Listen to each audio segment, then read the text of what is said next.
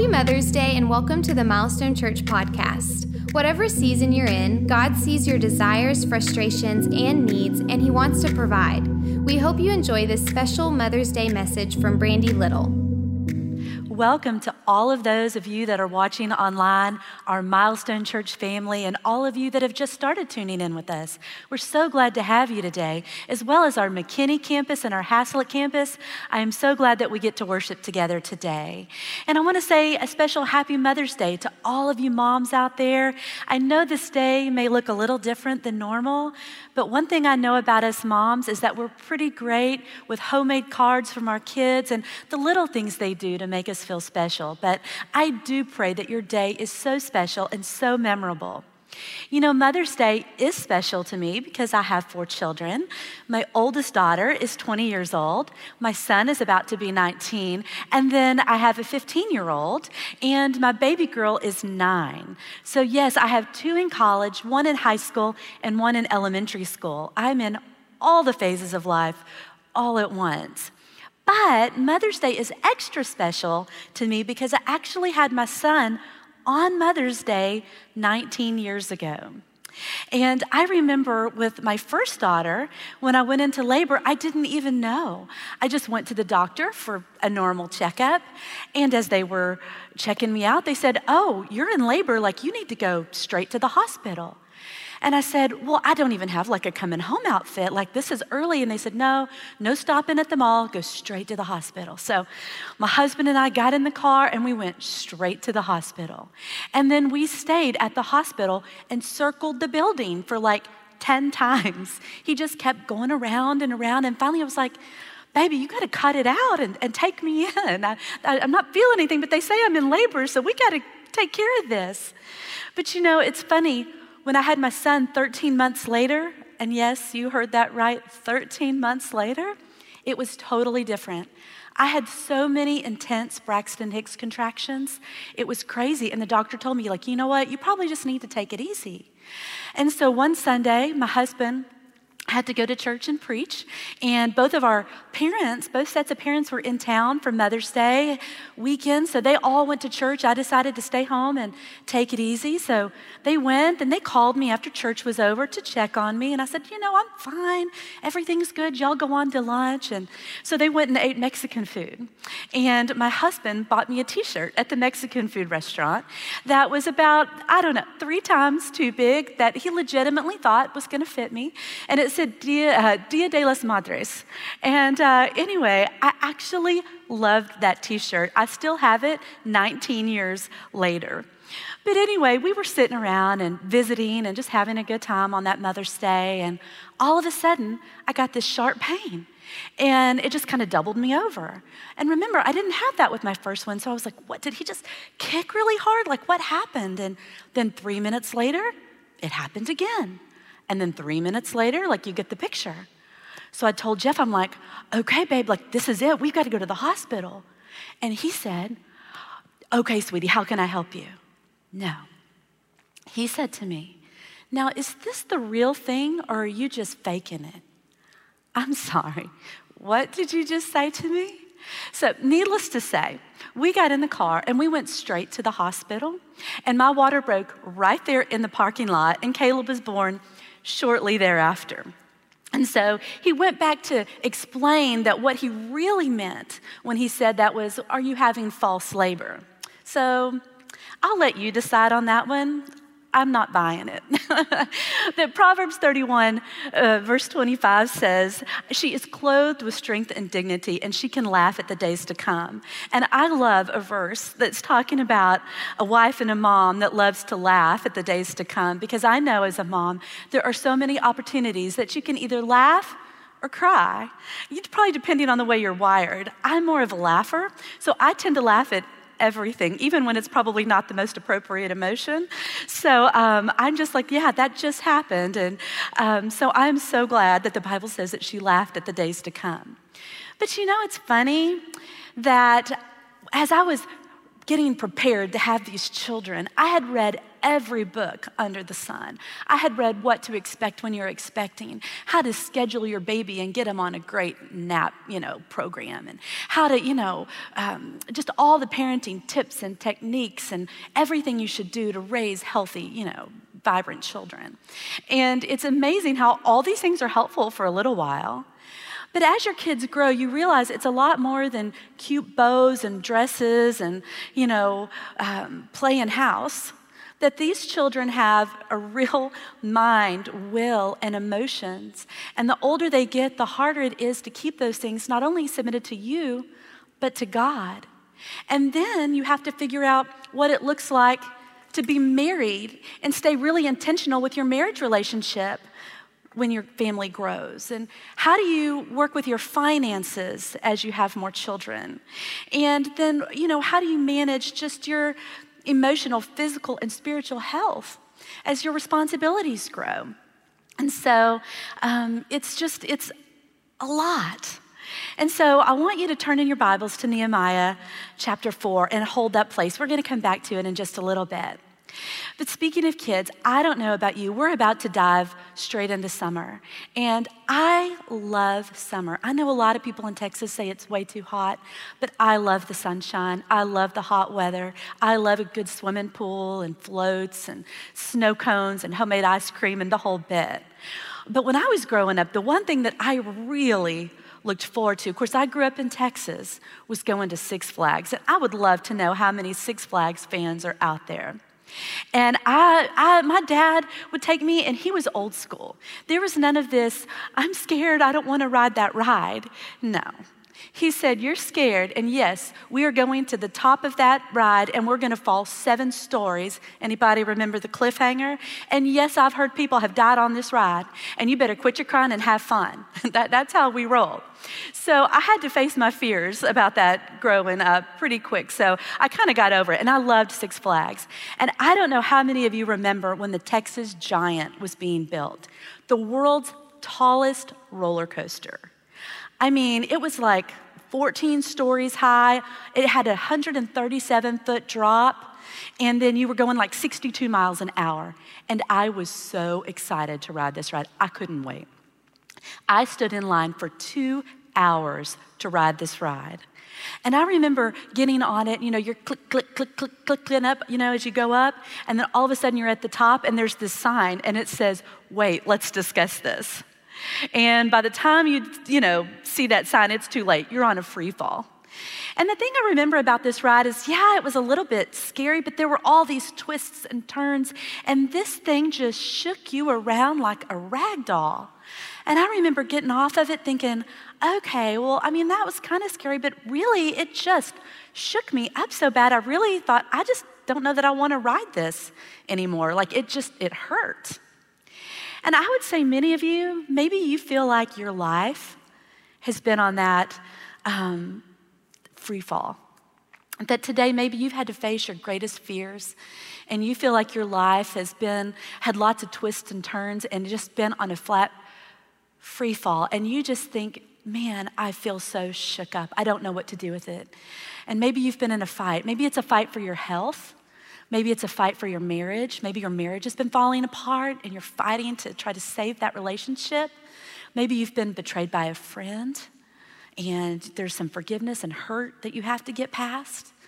Maybe your kids have been making poor choices and it feels like it's out of your grasp and you're wanting to hold on and help them, but you don't really know what to do. And maybe your husband or you in the last few months have lost your job and you're not sure how you're going to make ends meet and you're just fighting. I don't know what that is, but maybe it's another kind of loss for you. You fill in the blank.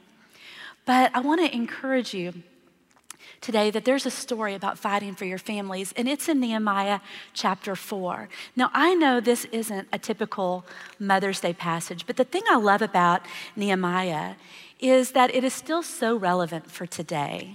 And when I read this several years ago, it just struck me in my heart. I don't know. I had this passion to really teach this passage because it talks about not just going with the flow and trying to hope everything works out with your family, but really digging in and fighting for your families, fighting for your sons and daughters. And, so many times we get intimidated by the Old Testament. We think, I don't really know if that's really relevant for today, or you just don't know where to start. But I encourage you to go back and read chapters 1-4 in Nehemiah, because I think you're going to get so much out of it. And I'm going to kind of just tell you the gist of the story for time's sake, because we're going to end up in chapter 4 and kind of tell you what's going on. But basically, God's people had been attacked, and their city had been destroyed, and the wall had been destroyed. And when Nehemiah heard about this, Nehemiah was counted as one of God's people. Now, he was a cupbearer to the king, but he had heard about this, and then he was greatly distressed. And the reason he was distressed is all of this had been going on kind of right under his nose, and he hadn't really been paying attention. Honestly, he had kind of been indifferent, apathetic. And so when he realized what had really happened and what was happening to his people, he confessed his sins to God, sins of apathy, not paying attention, just kind of letting things go and just kind of living his life and not really like looking out to see what was happening. And then he asked the king for permission to go and rebuild what the enemy was trying to destroy. And so the king gave him permission. So he took a whole group of people and he said, look, we're going to go rebuild this wall. And so he gathered all the people together and they started rebuilding. But while they were rebuilding, some of their enemies took notice and got very angry and started taunting them. So in chapter 4, verse 1, it says this. It says, when Sanballat heard that they were rebuilding the wall, he became angry and was greatly incensed. He ridiculed the Jews, and in the presence of his associates and the army of Samaria, he said, what are these feeble Jews doing? Like the enemy saying, you're so weak. How could you possibly put the pieces of your life back together? He said, will they restore their wall? Will they offer sacrifices? Will they finish in a day? Can they bring these stones back to life from those heaps of rubble burned as they are? And then Tobiah the Ammonite, who was at his side, said, what they are building, even a fox climbing on it would break down their wall of stones. So the enemy was taunting them. He was ridiculing them. Have you ever felt like that in your life? You say, my life has been it's been a mess, and I feel like it's in a heap of rubble. But you dared to believe that God could bring something beautiful out of the ashes. But then the enemy came in and he started taunting you and just telling you how weak and feeble you were. And how could you possibly restore what's been broken or destroyed or burned? Burnt stones may not look good on the outside, but they've been tested. They've been through the fire. And maybe today you feel like you've been tested. You say, Brandy, I've been tested. I've been in the fire. I want you to know it takes great faith to endure a tragic failure or a devastating loss with your marriage, your kids, maybe your life in general, and then rise up again with determination to keep pursuing God's vision for your life. Think of the faith it took for these people to return to the scene of their greatest failure and devastation with the resolve to start all over again. It takes that kind of vision to endure the taunting of the enemy and the discouragements that are going to come when you're trying to rebuild. But you know what the beauty of it all is that God did intend to rebuild. And he wanted to build with these stones that had been burned and distressed. It's funny, if you're building a house made of bricks are kind of cookie cutter. You just kind of can lay them in rows. But if you build a house of stone, you realize that stones aren't just put in place, but they're in rows like bricks are, but they're actually set in place. They are not all the same. They have to be cut, shaped, honed to perfectly fit into place. So don't let the enemy deceive you. See, God is shaping you and molding you and refining you through the fire so that you come out stronger. So they were building, and the enemy heard that the wall was being rebuilt and the gaps were being closed. And he was angry, and he plotted to come and fight against them and stir up trouble, because that's what the enemy's good at, stirring up trouble. And the enemy, listen, he doesn't want you to rebuild your life. Make something beautiful out of the rubble. Give God the glory. Let's not be confused. He has a strategy. So here they are working with all their heart. The enemy gets angry, starts stirring things up. And then as they're building with enthusiasm, Maybe as you're building with enthusiasm, you have a setback.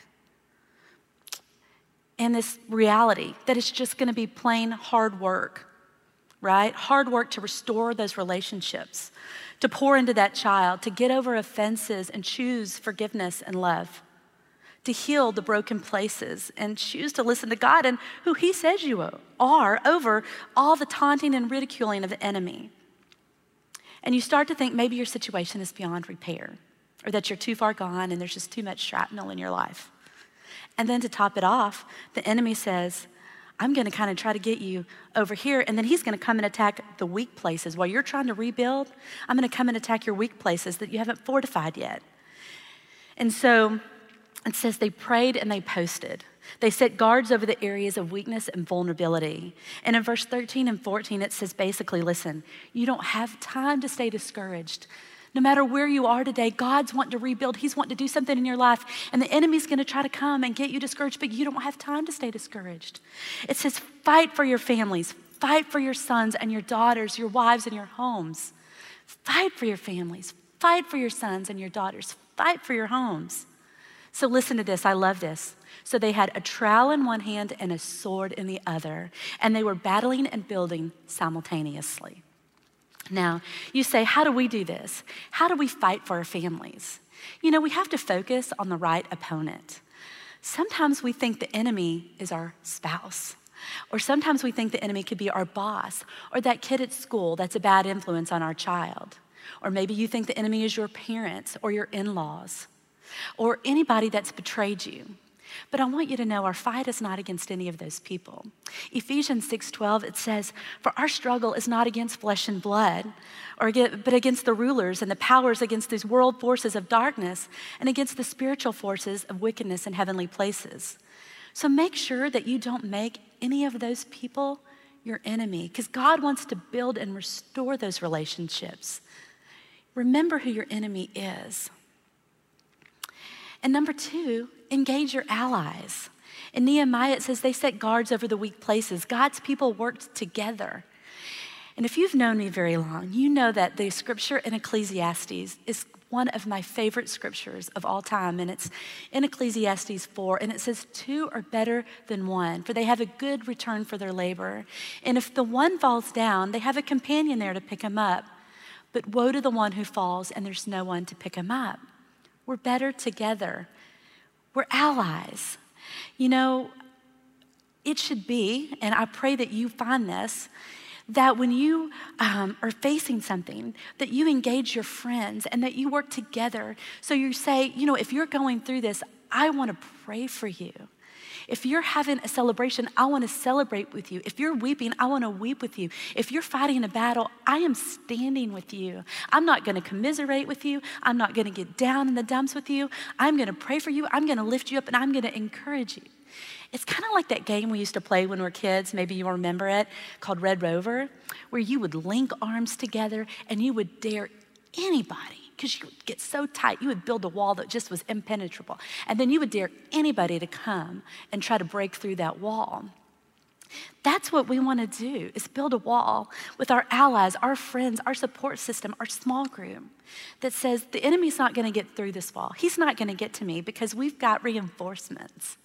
And you know what's funny about the taunting is Tobias said, even a fox could break, just walking over it could break down your wall.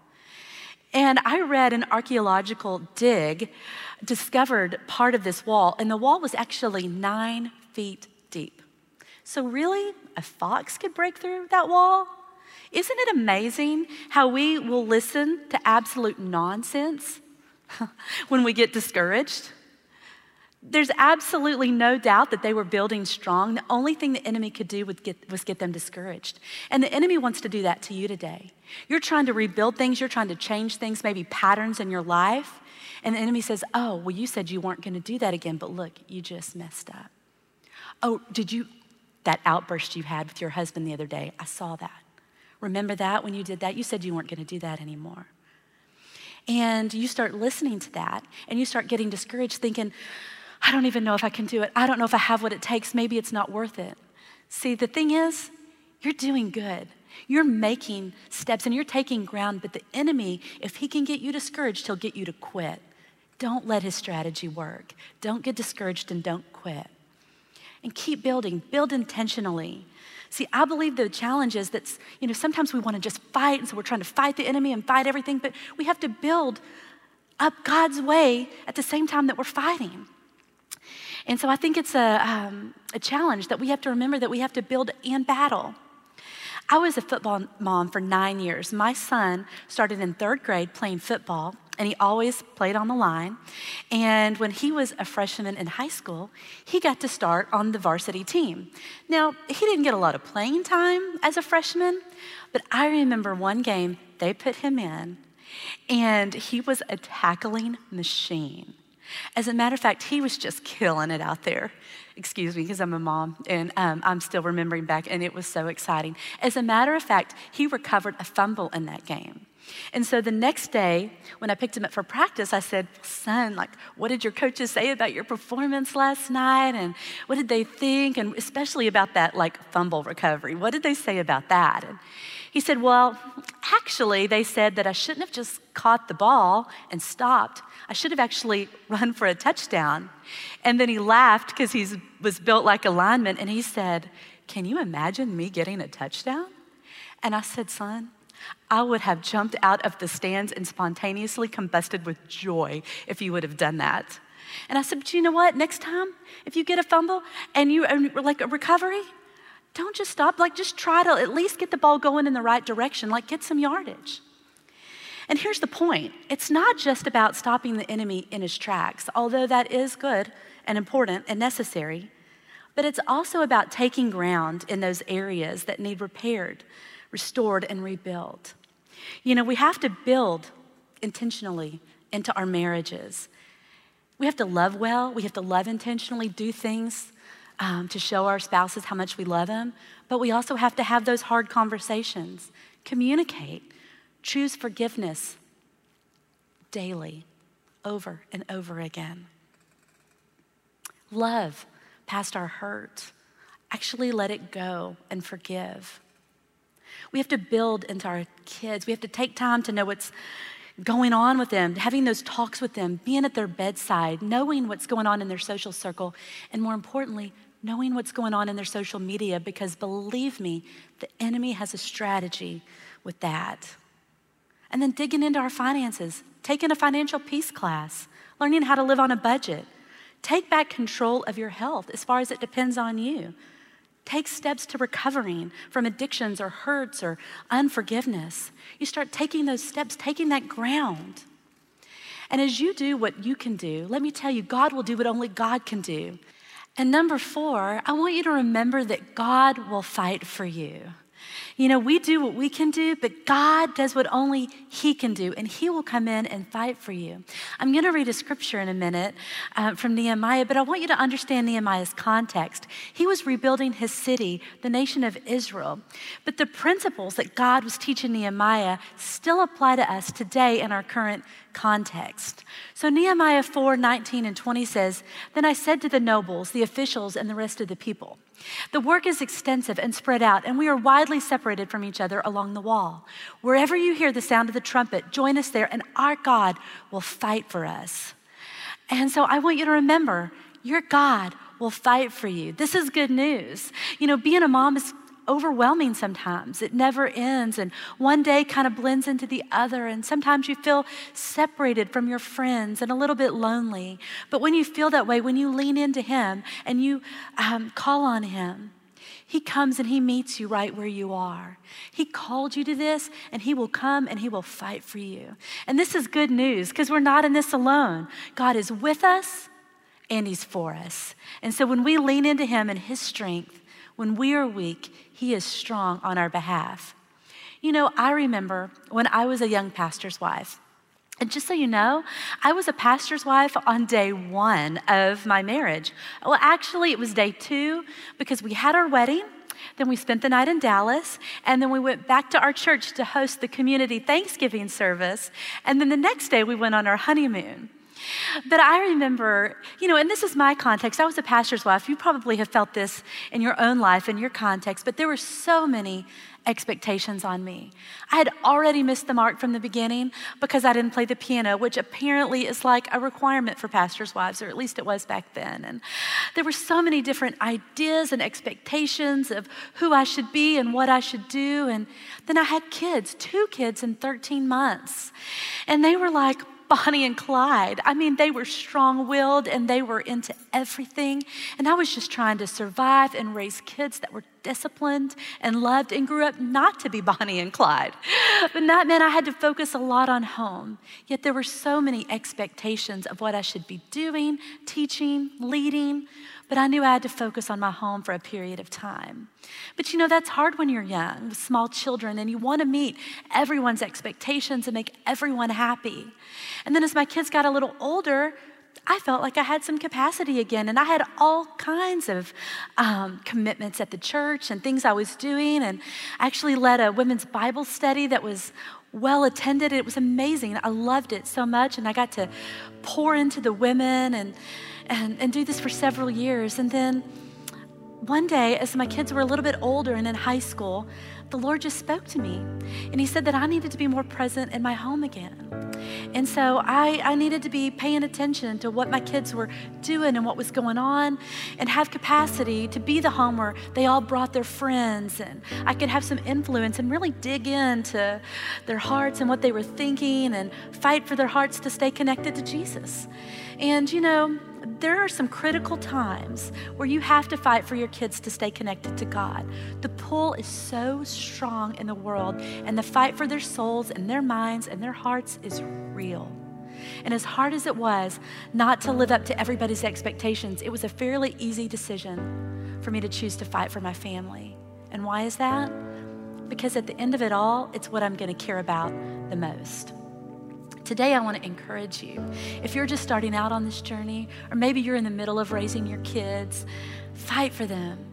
Fight for your families. You're stronger than you think. Get involved in a small group. Link up arms with other women and stand with each other and encourage each other in your journeys. And if you've already raised your kids, your journey isn't over. You have a lot of wisdom to share. Mentor younger girls. Be a spiritual mom. We need you. But keep fighting because it's worth it. If you say, Brandy, that's me, I'm in that battle today, I just want to pray for you. If you would just bow your heads with me. You know, there's 2 groups that I want to pray for today. You know, the first group of you say, this is totally foreign to me. When you talk about spiritual battles, I don't even understand that, but I want to know. I want to know more about Jesus. As a matter of fact, I want that hope in my heart. And I want you to know today that in Romans, in the Bible, it says that if you confess with your mouth that Jesus is Lord and believe in your heart that God raised him from the dead, you will be saved. So today, I just want you to say this prayer with me. And when you ask Jesus to come into your heart, he comes and he resides in you. So Lord, I pray for every one of those that is here today that says they want Jesus in their heart, Lord. We pray right now that you would come in. And if you would just say these words, God, just forgive me of my sins. Lord, I want to know you. I pray that you would just come in and be my Lord and be my Savior. I ask this in Jesus' name, amen. I want you to know it really is that simple. And if you prayed that prayer with me today, I want you to text the number on the screen because we want to connect with you and give you some resources to help you on your journey. But there's a second group of you, and you say, Brandy, I am in that battle. I have been a little bit discouraged. I'm trying to build into my family, my children. Maybe you're not even married, but you're just trying to fight for a godly life and to do the right thing and to take whatever that you've been dealt and make it glorify God. And so today, if you say, Brandy, just pray for me. The enemy's coming in. He's discouraging me, and I just haven't had the strength to fight and rebuild in the way I need to, but I want to. I want to pray for you today. And Lord, I pray for everyone out there that says that they want to fight. They want to fight for godliness. They want to fight for their family. They want to fight to rebuild what the enemy's destroyed and what the enemy meant for evil. God, we know that you can take it and bring it for your good and your glory, Lord. And so I pray right now that you would help them not to be discouraged. Help them to know that you are on their side and you are for them, and they can do what they can do, but when they can't do it anymore, God, you are their strength. You are with them and you are for them and you love them more than they could possibly comprehend. And God, I pray that they would receive your help, receive your love, receive your encouragement, and receive your strength today. In Jesus' name, amen. Thanks for listening to this week's message. If there's anything we can do to help you in your walk with Jesus, please don't hesitate to reach out by texting us at 817-406-7470. Our team would love to pray with you and help any way that we can. If you found this podcast helpful, leave a review on the podcast app or your favorite podcast platform. We hope you have a great week.